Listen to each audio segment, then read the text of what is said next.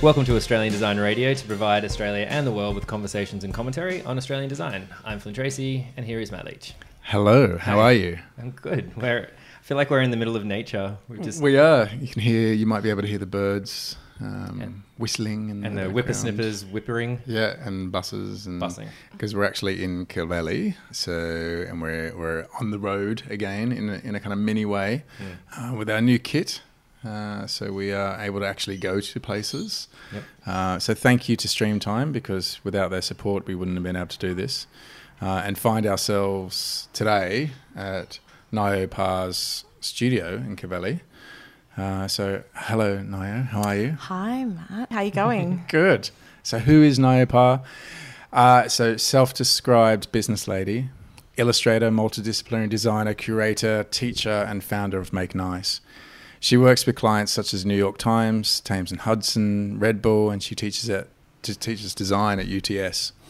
Strong supporter of design, and particularly women in design. So welcome to the show. Thank you. Finally. I know. We have been trying to do years this. Or something yeah. like that. I'm really glad to not have to grab your name and put it into a new spreadsheet. Yeah. Yes. We can finally tick it off. It's been one of those things.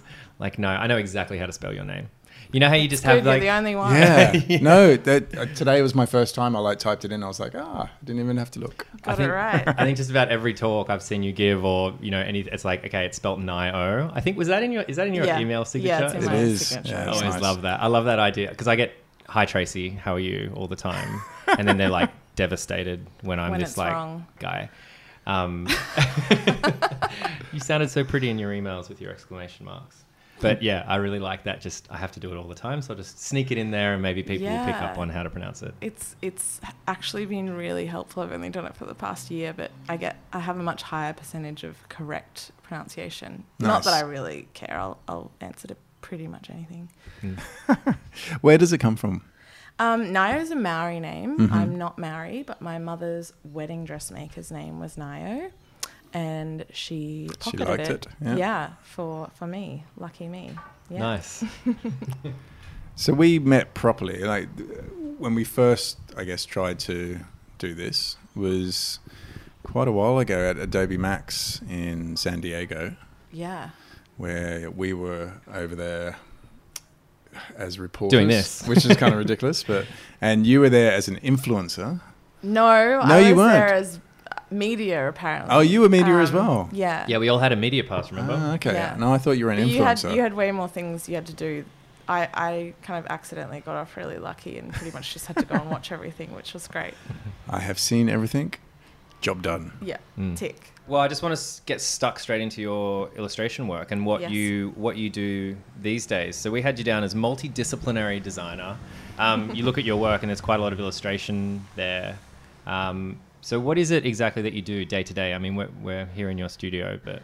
Yeah. Today, actually, I did a little bit of teaching, and I'm currently rebranding a Australian beauty brand, which is very fun. But each day it could be illustration. I do a lot of kind of editorial illustration, so spot kind of illustrations. I've said illustration a lot. And then I mostly, in the design sphere, it's mostly print stuff. So I do publication design, branding, any kind of print design. I'm all about that. I do a little bit of set design, a bit of curating, and I think that's it. Now, how do you have separate clients for each of those things, or do you have a business card with all those things on, or do certain clients know you for one certain thing? I'm very bad at actually explaining what I do. I often kind of just end up rambling a little bit. I'm very bad at that elevator pitch concept. It's kind of hard to squeeze into a sentence. But what I think actually ties it all together, which is why I like doing all of those things, is that it's all the same actual kind of thought process. It's all creative problem solving. It's just different mediums. And when I started design and was doing just print design, I got really bored very quickly. I have quite a short attention span. So being able to kind of do a bit of illustration in the morning, learn how to do set design for a project, it's the same skills. It's just using different paint, essentially. Yeah. I find. It's interesting you throw in learning there, because I know you're an avid learner and you love Yes. kind of digging into something new. What are you learning at the moment? I have a great book that my friend Adie Goodrich lent to me while I was just in Santa Barbara with her. It's called The Anatomy of Colour, and it's the history of colour from the 1600s on mostly through architectural, like interior house paint. Sounds very dry, but it's really, really interesting. Lots of amazing colour palettes and things like the colour pink didn't exist. It was light red. Pink was actually a tone of yellow until I think it was the mid-70s. Pink, Right. pink Really? wasn't a thing. It's just a tone of yellow. So things like that that maybe aren't that useful. What did all the but princesses wear? They wore light red, it turns out. Also, I've got my first job ever with this branding client that I'm doing. I'm doing a lot of styling and art directing for their shoots, which is something that, again, are skills that I've maybe used in different ways, but not like at a photo shoot, making props and things like that. So that's terrifying but exciting all at once. You definitely seem to be kind of from what we know of you as well, someone that throws herself in the deep end all the time. So that's not shocking to me at all that you would just do something like that. Yeah. From the conference that we'll obviously talk about, and some pretty interesting projects. One that we kind of wanted to talk about, which was for the New York Times, was that reverse KKK suit. I know Yes. that it's very difficult to explain in audio form. Yeah, I know. You might have to go to my website to see a picture of it at least. Yeah. Okay, so I was very excited because I got to meet my favorite art director who worked at the New York Times at that time. I met her in New York. She told me about this project that she was doing, which was creating costumes or inventing costumes that you would wear at a KKK rally to protest the KKK rally and their costume.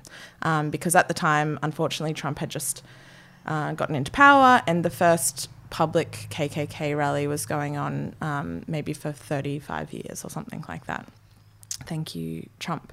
So I told her what my idea would be, which was to create an exact replica, but clear, of the KKK costume, because the KKK costume stands for anonymity. Yeah. They can do whatever they want and have no retaliation because no one can see who they are. And the opposite of that is about openness and love and individuality, which are the polar opposites of what the KKK stands for. And that was all great. I went back to my hotel, went to the airport, and I got an email saying, yep, great, could you do that, please? That would be great. Also, it can't actually be illustration. It has to be photo illustration. And I was like, oh, okay, sure, yep, I can do that. And could you have it by Tuesday? And I was like, yep, I can do that. I left on Saturday, so I got back on Monday morning. So I had to have it in by Wednesday morning, Australia time. I'd never sewn a costume. I'd never figured out how a pattern works. I'd never hired a photographer, found a model, found a space to shoot anything. So I had, 48 hours to figure all of that out whilst also being hideously jet lagged. But the satisfaction that you feel when you're sending that out and you've done it is just like nothing else. You know, if you were doing that and had done it maybe 20 times before, you'd probably feel good, but I felt great. And it was the kind of my dream client at the time as well. So just for a bit of extra pressure. But I think it means that you're working really hard and you're trying your best to get the best outcome when there's a bit of pressure kind of in there. So if you'd had more time, is there anything you would change? Because I mean, it's a brilliant piece. No, I don't think so. And I think that also helps if you have like a short timeline or a bit of pressure. It means that you don't spend, days thinking Agonizing. about, agonizing about. Yeah. I'm not a particularly decisive person, so having to make that decision quickly, I think is really important. There's this bit of this quote that is in a White Stripes documentary that I always kind of tell my students, and they roll their eyes about the more restrictions that you put on yourself, the more creative you can be. If you put yourself inside a tiny box and only give yourself a few options, you have to create within that. So you don't spend your time choosing what color in the palette if you only get 2 colors in the palette. So that's already chosen for you. And I guess Jack White in that analogy was talking about, like, he has a drummer, guitar, vocals. He has 2 colors. He has, you know, a guitar that is old and goes out of tune all the time. And those are restrictions that help him create the most creative outcome. Yep. If he had every instrument, every color, every musician, it would just make it a lot harder for him to create. Yeah. I want to take you back now. So what people probably don't realise about you is you've actually done 2 degrees, one Yes. arts degree and one design degree. Yeah. I was interested what the difference was between those 2.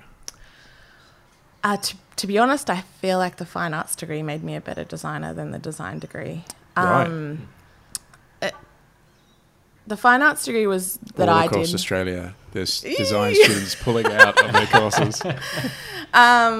This is where all that attrition's going to come from Yeah. in the next government report. Yeah. Blame Yeah, Nio. the Sorry. NIO report. Oh God.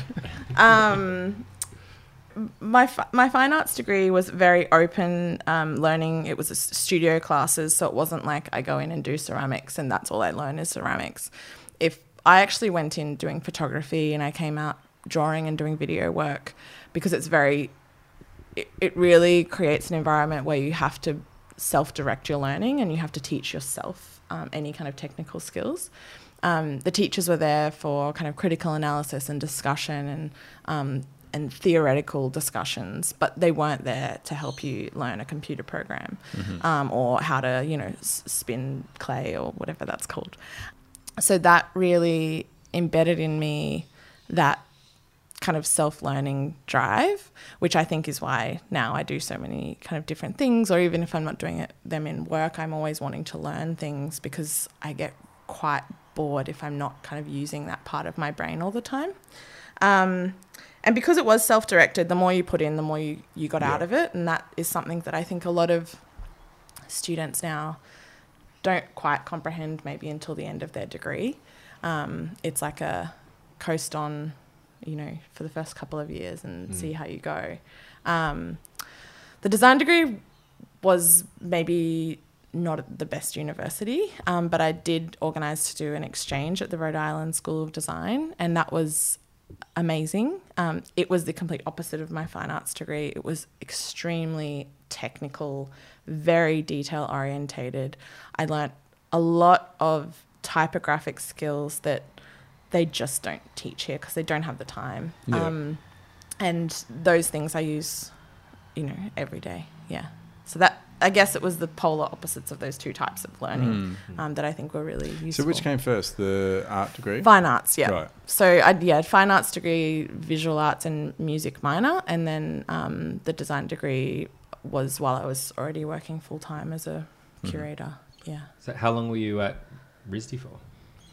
Just 1 semester. Yeah, because it is really Sounds like it had a pretty big expensive. impact on you. It did. It's really expensive. Yeah. That's a good reason. Yeah, it's very expensive. I ran out of money. Yeah, they took me on a tour through their master's program, which they take like 10 people or something. Yeah. And they're like, oh, we could give you a scholarship, $100,000 scholarship. And I was like, holy crap, that's amazing. It's like, it only costs, I think it was $250,000 or something. I'm like, wow, that's still a lot of money. And it's still design. I'm not going to be able to like get that back anytime soon. Right. Yeah, it was an amazing place to learn. And they really, like, there was teachers there, very small classes. It's just the time that you kind of can't get in an Australian university, I don't think. Yeah. So you leave uni after all that. Now, I've read and we've talked about your time when you were leaving, graduating, looking for work. Yeah. And you had a bit of a realisation at that point where you realised that potentially you were holding yourself to other people's ideas of success. Yeah. And can you talk a little bit about that? Because... Yeah.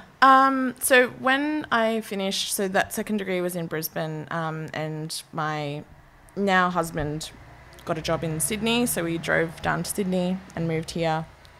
Also, there's more design jobs in Sydney as well, so I thought it was a good move.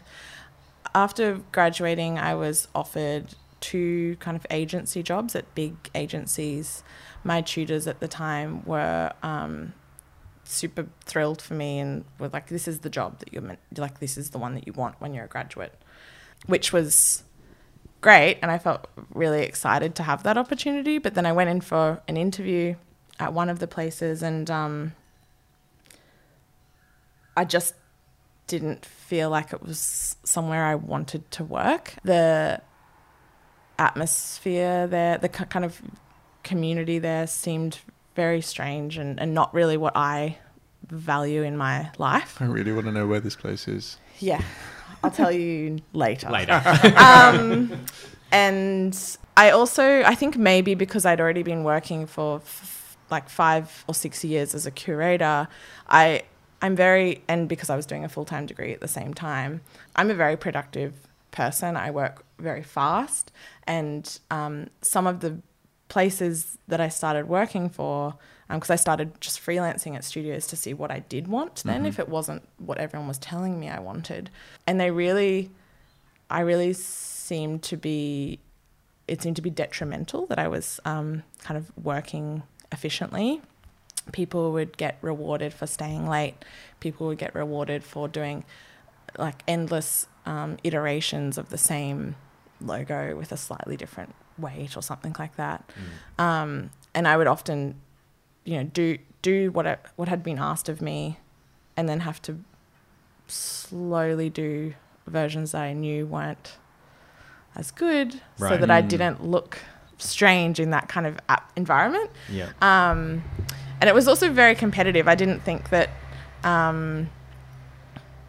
it doesn't really make sense to me to work somewhere where you competition is great, but not to the point where you're kind of undercutting other people's confidence at that studio. Within the same within studio. that studio, yeah. Was it competition in regards to the quality of work coming out, or was it competition in regards to who's here until 9 p.m. every night? And mostly the second. The latter, yeah. Who It was seems like to be personality, working rather yeah. than what's the output? Yeah, I think so. And it just didn't make sense to me. I think it was because I was maybe a little bit older. I had a lower tolerance for bullshit, maybe. And coming from the fine arts field where bullshit is like the original language of the, I can out bullshit you, so don't try it. And I think that being older, walking into this environment where I automatically kind of felt like I was being judged for things that you shouldn't be judged for. And just the fact that at that time I was starting to develop what my own personal values were, and I would come in every day and kind of see the work that I was doing was not aligning with those values at all.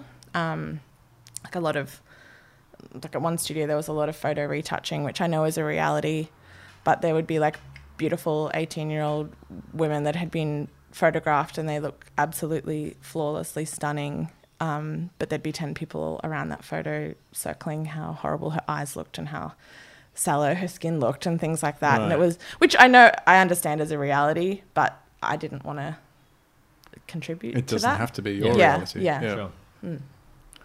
I don't know if that answered your question, but no, it did. It totally did. And I guess, from there, how long until you started your own thing? After freelancing for some studios, which I should also say some were amazing. They weren't all horrible. Yeah. I really enjoyed working at a lot of studios that I freelanced at. But then I took a job that everyone in design told me was a death knell on my career, which was as the graphic designer at Triple J. So I worked there for a bit over a year, and there's a pervasive thought that if you work in-house for any company, you're pretty much not a great designer or you're not doing any interesting work. Do you think that still stands now? I don't know because I'm so far removed from it. I think the stigma exists now still. Really? Yeah. I'm not saying it's true. No, absolutely. Yeah. I guess I'm asking whether the stigma still exists. Yeah, I think so. There's some amazing people working in-house. Absolutely. If you think about Google, Facebook, or all that. But maybe not if you're at Google, but I think most other in-house jobs, it's like your downgrade. Yeah. You're not as good as an agency designer, which is not true. But it also was the first place that I worked since I had been in design where I loved going to work every day, and everyone was really kind and nice and respectful. No, sorry, it wasn't the only one, but I'd stayed there for quite a year or so, and even though the work wasn't that exciting, I wasn't learning all the time, which is why we didn't stay that long. But it was just nice to be reminded that you're actually meant to enjoy going to work. Yeah. And that kind of made me reevaluate things, and with absolutely no cushion, start working for myself. Yeah. So what was that? What was your first kind of foray into working for yourself? I honestly can't remember. And I think that it actually is like... I've blocked it from my mind. Yeah, like when women give birth and can't remember how painful it is. I feel like maybe it's something like that. I have zero memories from just at least. selective memory. Yeah, I'm like, I'm sure it was great. I doubt that it was great. But I can't even... I was trying to remember for a talk recently, and I think it's just been voided from my memory. Maybe one day it'll come rushing back to you. Yeah, I'll be in a therapist's chair and like doing some hypnotherapy. It'll come back to me or something. So we talked all about the different things that you do. How do you have like a system where you're like, I haven't really done any curation for a long time, I should probably do some of that? Or is it more just flowing where you feel you're needed at that time? No, it's just kind of what comes in the door and whether I feel like doing it. Mm-hmm. I should probably be doing it like that. I have, with the exception of one illustration promotion that I've sent out, I've never actively looked for work, which sounds great, but it also is something that I should be starting to do, being proactive, kind of searching for the work that I want, right? Particularly with illustration. So yeah, it's not a planned thing, which is kind of what I like about it, that I don't know what my next job will be. And I think after freelancing and liking that kind of continuous learning curve, I actually kind of get a bit sad when I have all my jobs planned for 6 months, because it's too predictable, which is kind of psychopathic. But yeah, I like not knowing what's coming next. Yeah. Mm. And how do you get most of your work? You said like what comes through the door, but I mean, not really through the door. Yeah, not really. There is a door, but you're not invited to it. Yeah. But I mean, you have quite a vast network through like a lot of the things that you've done. Do you find you get work through there, or do you get work through other means? I should know that, but I don't. What I do know that I find kind of strange is that maybe 85% of my work is American. Almost no one in Australia hires me. Why do you suppose that is? I think part of it is that Australia in general has a bit more of a hang up of being a specialist. Right. So it's like maybe there's a bit of an assumption of like master of none, which is changing, and it doesn't really exist in America at all. In fact, it's very much a generalist field there, but I think that still is kind of pervasive. I think they're definitely. I think what you're saying has some truth in it, because I think people in Australia really respect someone who is a master of something, and that's kind of what you look to get to or to attain. Yeah, I agree. But at the same time, I also fervently disagree. Like I think that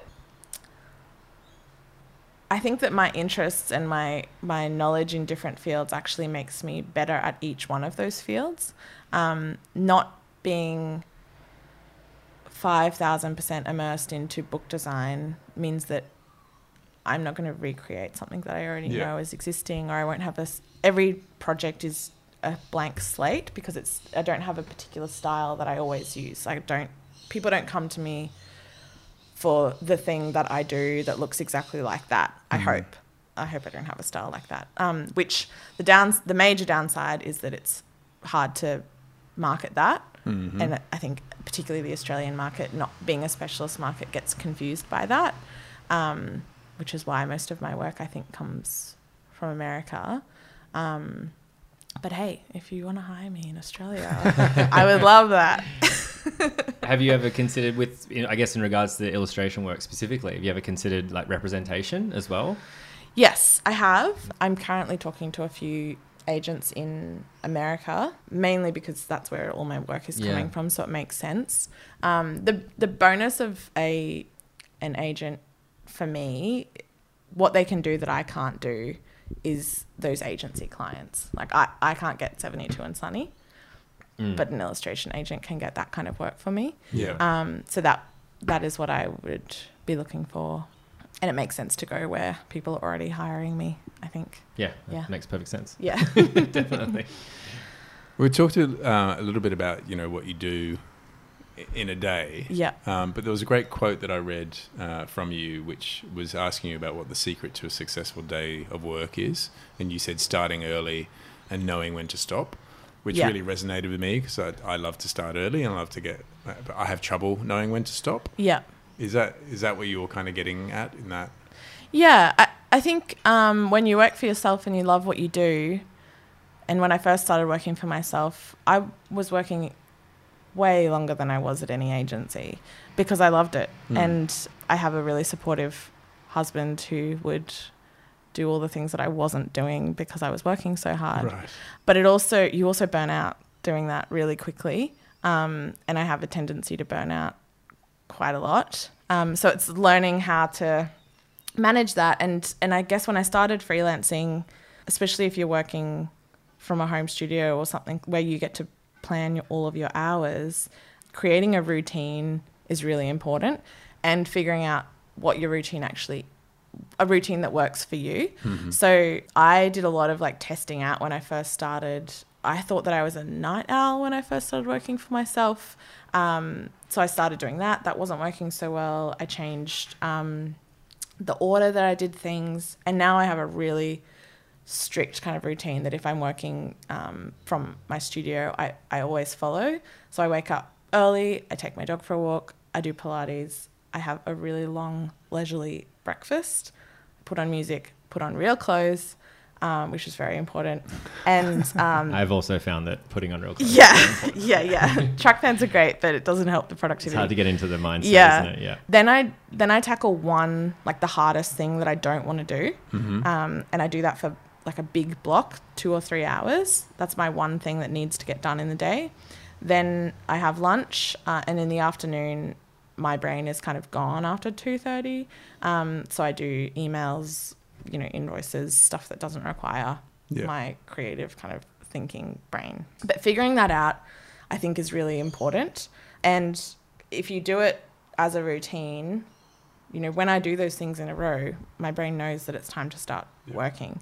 And I think that also ties into something that I did when I started working for myself, which was I created it's a bit woo-woo, but I created a private Pinterest board because I'm a bit more of a visual person of what I wish my ideal day looked like, my ideal work day. It looked great. I was wearing awesome clothes. I had a sweet studio. I had nice breakfast, everything from the start of the day to the end of the day.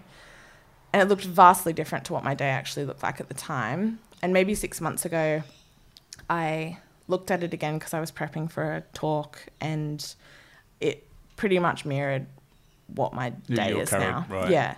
So as stupid as the word manifesting is, and I do not want to... It's better than the word I was thinking of, which is vision board. Oh, vision board. As much as I hate that word, it makes a really big difference just having it in your head as something that you want to get to, whether you realize you're doing it or not. Often you just end up there, and that's important, I think. Otherwise you're just plodding along with no aims. I find it really great that it happened. I think organically might be the wrong word, but it happened without a clear that's right, shift, you sort of did that almost as an aside. Maybe it wasn't fully I'm going to do this and it's going to work and I'm going to have a yacht by the end of the week. But maybe because I didn't have a yacht is why it was easier. You just delete the yacht Pinterest board, just get rid of those 5 schooners. Yeah. But it's sort of slowly manifested over time, and then you look back and you're like, oh, I'm actually there, or I'm very, very close. And I think it's a pretty interesting process. I think something else that ties in with that, which is also why I work for myself, is figuring out what those personal values are. Yeah. So my ideal day doesn't look like Kanye West's ideal day, obviously. You know, like my values are spending time with the people that I love, being in nature, not working myself to the bone. You know, the things that I value, because I value them, I structured my day around them. And so it's kind of a combo pack. Yeah, it's like that idea of, work and life all together, and you're designing your life, essentially. Yeah. Which I think a lot of the time, particularly when you go into a career, you don't really think about. I was talking to some students last night at an event, and they didn't really even know the general pros and cons of each kind of design job, you know, like an agency job versus a studio versus in-house versus independent. Like, what are the general pros and cons of those environments? Did this tend to be younger people? Yeah, like, they were all graduates mostly graduates. Yeah. Okay.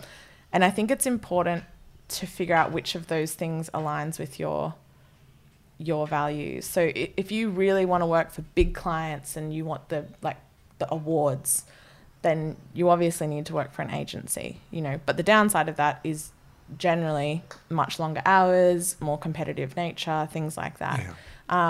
If you know, and there's ups and downs to each of those jobs, and it's important to kind of see which one fits your life. It's about having that deliberate thought about, you know, I'm going to try this and I'm going to see how it goes, and I'm deliberately doing it as opposed to more sort of falling into. Yeah, definitely.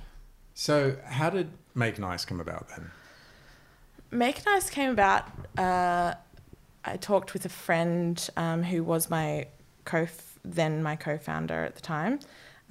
We were complaining a lot about coming back from America, where we felt very supported. When you would meet someone in your field and they would be really helpful and outgoing, and they would give you contacts or numbers, prices, like they would introduce you to other people, and they didn't feel threatened by your very existence. And when I moved back from America, I moved pretty straight from Brisbane to Sydney, which was difficult. I found it really difficult. I, had just worked for 5 years as a curator, where my job was to talk to people all day. I'm introverted naturally, but I'm good at talking to people because I've practiced it a lot. Trained extrovert. And I found it really difficult. So imagine if you are an introvert that is very nervous in public situations and not outgoing in kind of meeting people. It would just be impossible to create that network. Sydney's very cliquey, very competitive, and I was just really angry about it, because a lot of men kind of naturally create clubs, like groups of dudes that'll go out for a beer because it's like a casual thing, and it's built into the way that we're taught to socialise as men and women.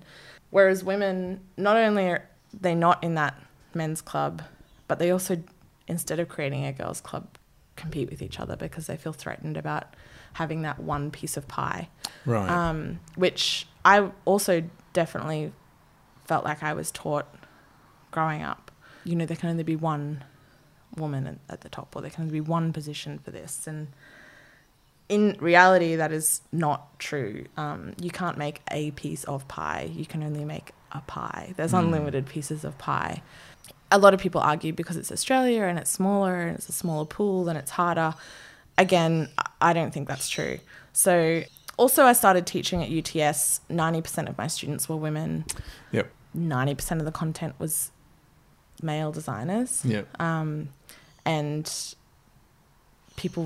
students would actually ask me, well, can you tell me some female designers? Because I don't know any, which is really sad, because you can't be what you can't see. And I wanted to create a community where we could learn about other women that were inspiring. We could talk in an interdisciplinary sense, because I think design is very design. Designers talking to designers about design. Yeah. And I don't think that's actually particularly helpful. Obviously, there is a time and a place for that, but I want to talk to the set designer and the photographer and the copywriter, and that's more likely to also generate work for you without doing it in an icky kind of way. And also a place where I can ask someone if that rate is okay. because there's so many taboo topics that you just can't bring up in conversation that make it even more difficult to be a creative. And I just wanted a space for that. Yeah. And why, and I'm going to be controversial here, but why could you not do that in a girl and guy kind of situation? Good question. It was a big decision deciding whether it would be female only or not. But the situation that we kept coming back to was, what if we were talking about harassment or pricing or confidence in the workplace, and a woman came with her boss who was doing things like that in the workplace. She has come to this, quote unquote safe space to talk about these things. It's suddenly not safe. And can't. And I know that could happen if it was a female boss, but the statistics tell me that absolutely. Generally isn't the case. And also, there was already a number of conferences where you could do that with men and women. And I wanted the speakers to be able to talk about things that maybe they wouldn't feel as comfortable talking to a more varied audience about. We had one speaker in the first year that literally posted a photo of her with her hands-free double breast pump at her work in the first 6 months of having a child, to show, like, this is the reality of what my life was, and I don't feel comfortable talking about this at other events. Yeah. Things like that. Right. So I think we made the right decision, and in an ideal world, someone would give me the money to do both. Or someone else would create an event that would do both. But knowing what I know now about how Make Nice has helped other women, I think we made the right decision. Yeah. I think that makes perfect sense about the safe space sort of thing. Yeah. It gets rid of a whole level of being careful about what you're talking about, I guess. Yeah. So I think that makes perfect sense. It's more than just a conference event, though, isn't it? Yeah. So it started as a 3-day conference because I'm insane and thought I would do that as a side project. Just to jump in there, like the idea of I've been involved in some conferences and things like that. The idea of solo running a 3-day conference, especially the first time doing it, what is wrong with me? Pretty out there. Yeah. Jumping in the deep end once more.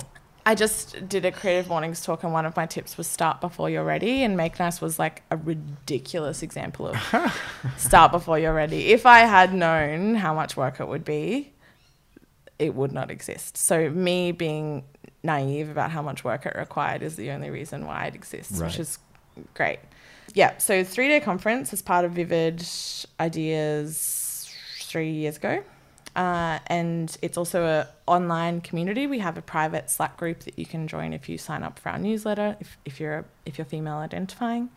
And in that Slack group, there is, posts about job opportunities, about events that are in your town, advice about pricing, mental health questions, also like a lot of animated GIFs, which is great. Are those the common sort of topics that come up in there? Yeah, and including questions? There's lots of questions about, especially if you're working for yourself or you're a junior and you're not confident in your workplace. There was one recently that was a woman had to travel to India for a job with her work. They weren't going to pay her the whole time that she was over there because they said that she's getting a holiday even though she was working the whole time in India. This is for an advertising company. Right. And I was like, is this legal? I don't know if this is okay or not, because she was quite junior. And I guess I could have seen, as a young kind of designer, I would have taken that positive and not known. There's 3 or 4 creative lawyers in the Slack group. And they were like, nope, here's your email that you're writing to them. This is how it works. These are the rules. I recently asked, I haven't had to quote a day rate for a really long time because I usually project quote. And I kind of crowdsourced. I had no idea what a good day rate was or what a fair day rate was. and I got maybe 40 different responses about what other people's day rates were, so I could figure out where I sit within that. And I'm sure it would have been also anecdotal kind of things around that. Oh, totally. You know, that you might not even ask in the initial question, that someone else jumps in and says, yeah, I do the same thing as that person. Yeah. However, in this case, I do this, just Yeah. FYI. And lots It's a of nice like, kind of oh, environment. does anyone have a contract for editorial illustration? So, you know, they don't have to pay someone to make one up, and you know, or just to see if mine weighs up to what yours. For each other. Yeah. And some of it's much less serious, but it's just nice, especially if you're working for yourself or you're working in a remote area as well, where you can't go to events like we are lucky enough to be able to do in Sydney. You know, you can go insane if you're working on your own and have no one to talk to. Yeah, definitely. So I frequently do. Yeah. That's why we do this podcast, because otherwise we wouldn't talk to anybody. And then we had kind of original online interviews that come up on our site regularly with women that we admire internationally.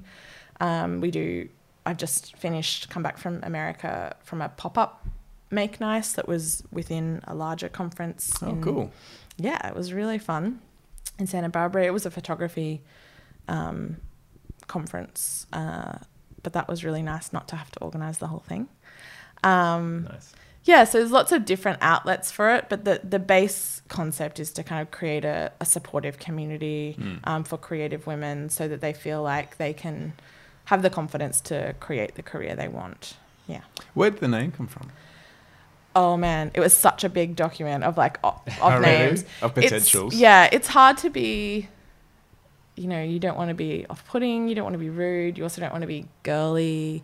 Make Nice is kind of a play, like obviously it is women coming together to make nice, but it's also a bit of a kind of making fun of the fact that girls are told to make nice frequently, you know.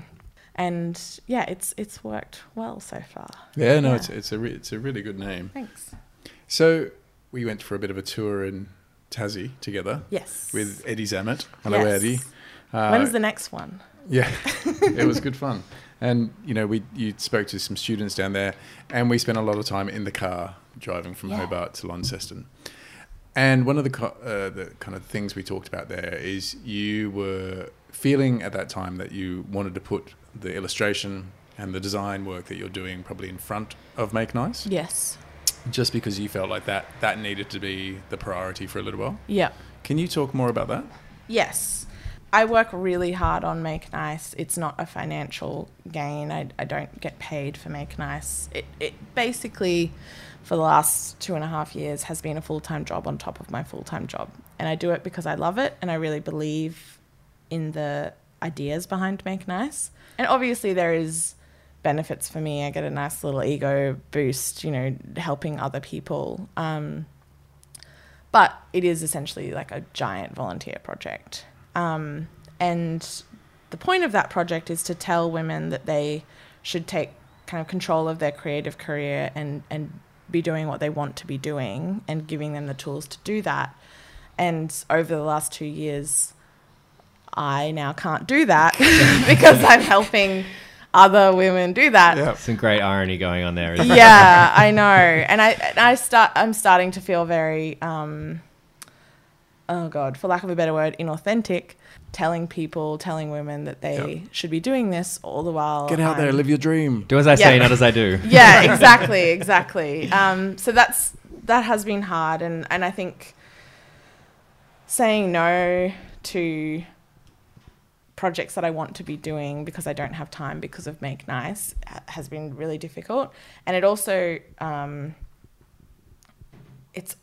also feel very selfish making decisions like that when I really shouldn't be. It's just built into someone like me that if I stop doing this project that I'm doing for, like, no, you shouldn't ever be doing a project like that for free for so long and be compromising your, to be honest, health, mental health, work, projects, relationships for that purpose. So trying to make the decision to prioritize what I need has been very difficult, and something I'm still trying to figure out, because in an ideal world, we'd have an amazing values aligned sponsor that would pay for me to hire someone to do Yeah.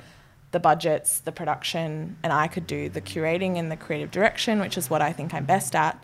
And it could still work the same way that it has been working, but it's just not particularly sustainable. Mm-hmm. Do you feel that you became a bit of a, or have become a bit of a figurehead for that movement? Yes, I do, for better or worse. Yeah, and I guess I'm interested in that kind of for better or for worse. Yeah. Because I was speaking at an event last night, and I said that I don't get work anymore from a lot of companies that don't align with what I believe in. Because when I started Make Nice, I've been very blunt with what I believe in. Like, I am openly a very strong feminist and will tell you that why that is the right kind of person to be in the most loving, respectful way possible. But there's things that I really believe in, and talking about it, I thought would stop me getting work. I was really quite scared about that, particularly because I think a lot of design personalities shy away from that. They'll talk about how important they think branding is to the world, but they won't talk about what values actually drive them. Mm-hmm. So for better or worse, I decided to be an outspoken... trained extrovert. Yeah. There has been downsides to that, I'm sure, that I probably don't know. But the upside is that the people that do work with me believe what I believe in. And know exactly where you stand. And know where I stand and never ask me to compromise on those things, because before they even talk to me, they've surely Googled me and know what I'm about. It also means that I pull people that like that kind of thing, that believe in what I believe in. So I pretty much only work with men and women that champion what I want to champion. So I don't have to have those awkward conversations where I have to explain that I don't want to work on X project because I have moral issues with it, or something like that. So that's the upside. I'm sure there's a downside that I'm probably missing out on work. I'm sure some people think I'm an angry, complaining feminist. I'm not angry. Doesn't sound like you would want to work with those people in the first place. Yeah, right? exactly. So exactly. maybe it just kind of helps you cut through the through the trees a little bit. And I think a lot of people are scared about that. And it's not like when I started Make Nice, I could have actually afforded to lose any clients. It's not like I was making enough money to be able to, say no thanks to any kind of work. So I was really nervous about it. Maybe it would have been easier if I was already very, very established and was getting enough work that I could afford to lose a heap of work. But it also made me a lot happier as a person. So if you find that kind of thing important. Yeah. If it's on your values, pyramid or whatever. Yeah. If it's on your Pinterest board anyway. Yeah, exactly. Is this the public Pinterest or the private? The private one. Yeah. They're always private. Always private. Yeah. So, great. And do you feel positive for the future after 3 years of Make Nice, or are you scared of the future? In terms of perhaps equality and some of the issues that your community is talking about and that you see, are we heading in the right direction or are we going backwards? I don't think I can answer that question on a whole, but what I can say is that I can see some pretty amazing women and men. My students that I just started teaching a week ago for this semester at UTS are all really vibrant and engaged, and they want to learn, and they know about the things that I already want them to know about. Even, seeing these children protesting like gun rights in America, like it just, I definitely cried looking at all of those photos when that was happening. I think if you're having a bad day, it can seem like the world is out to get you. Right. And if you're having a good day, you can always find things that really fill you with hope. There's a great quote who I will need to maybe tell you who actually says this, but my friend Brodie Lancaster told me this. It's, feminism is the realization that everything you love hates you. And wow. Figuring that out is actually quite depressing. Like, a lot of the music that I listen to doesn't really, if you listen to those lyrics or you see how those people act in real life, things like that. Movies that you love maybe aren't really, things like that. But there's also really amazing people in the world that are making amazing art and design and making positive change. So it's funny because obviously on the way to come and meet you, I was thinking about like all the stuff that you've done, and how there's been some really, it feels like from my point of view that there's been some good moves forward for awareness but then I was standing waiting for the train, and there's a Calvin Klein ad which I think has the Kardashians in them. Yeah. Which I love that you don't know. Yeah, well, I wouldn't either. I wouldn't either. But I just thought, like, looking at that, I was like, oh wow, we haven't really moved forward in some places. Yeah, it's hard because I am in a pretty tight bubble. I don't, it's very tight. It's squishy in my bubble because I really hang out with people that agree with what I agree with. So sometimes you kind of go out into the real world and you get a bit scared. But I don't really know how to fix that. Yeah. Is there issues, and this is your question, I think, Flynn, but is there issues that because of your work with Make Nice and what you've been exposed to, is there issues that the industry needs to be more aware of? Definitely. What I would say, based on what the community wants to hear about at the conference and in the online forums and things like that, they care about pay equity. They care about negotiating fair and equal wages. They care about work environments that are flexible and kind of welcoming for people that work differently or have children. They care about confidence and imposter syndrome and being confident in their work. They care about leadership and how to get into those leadership positions, which is notoriously difficult for women.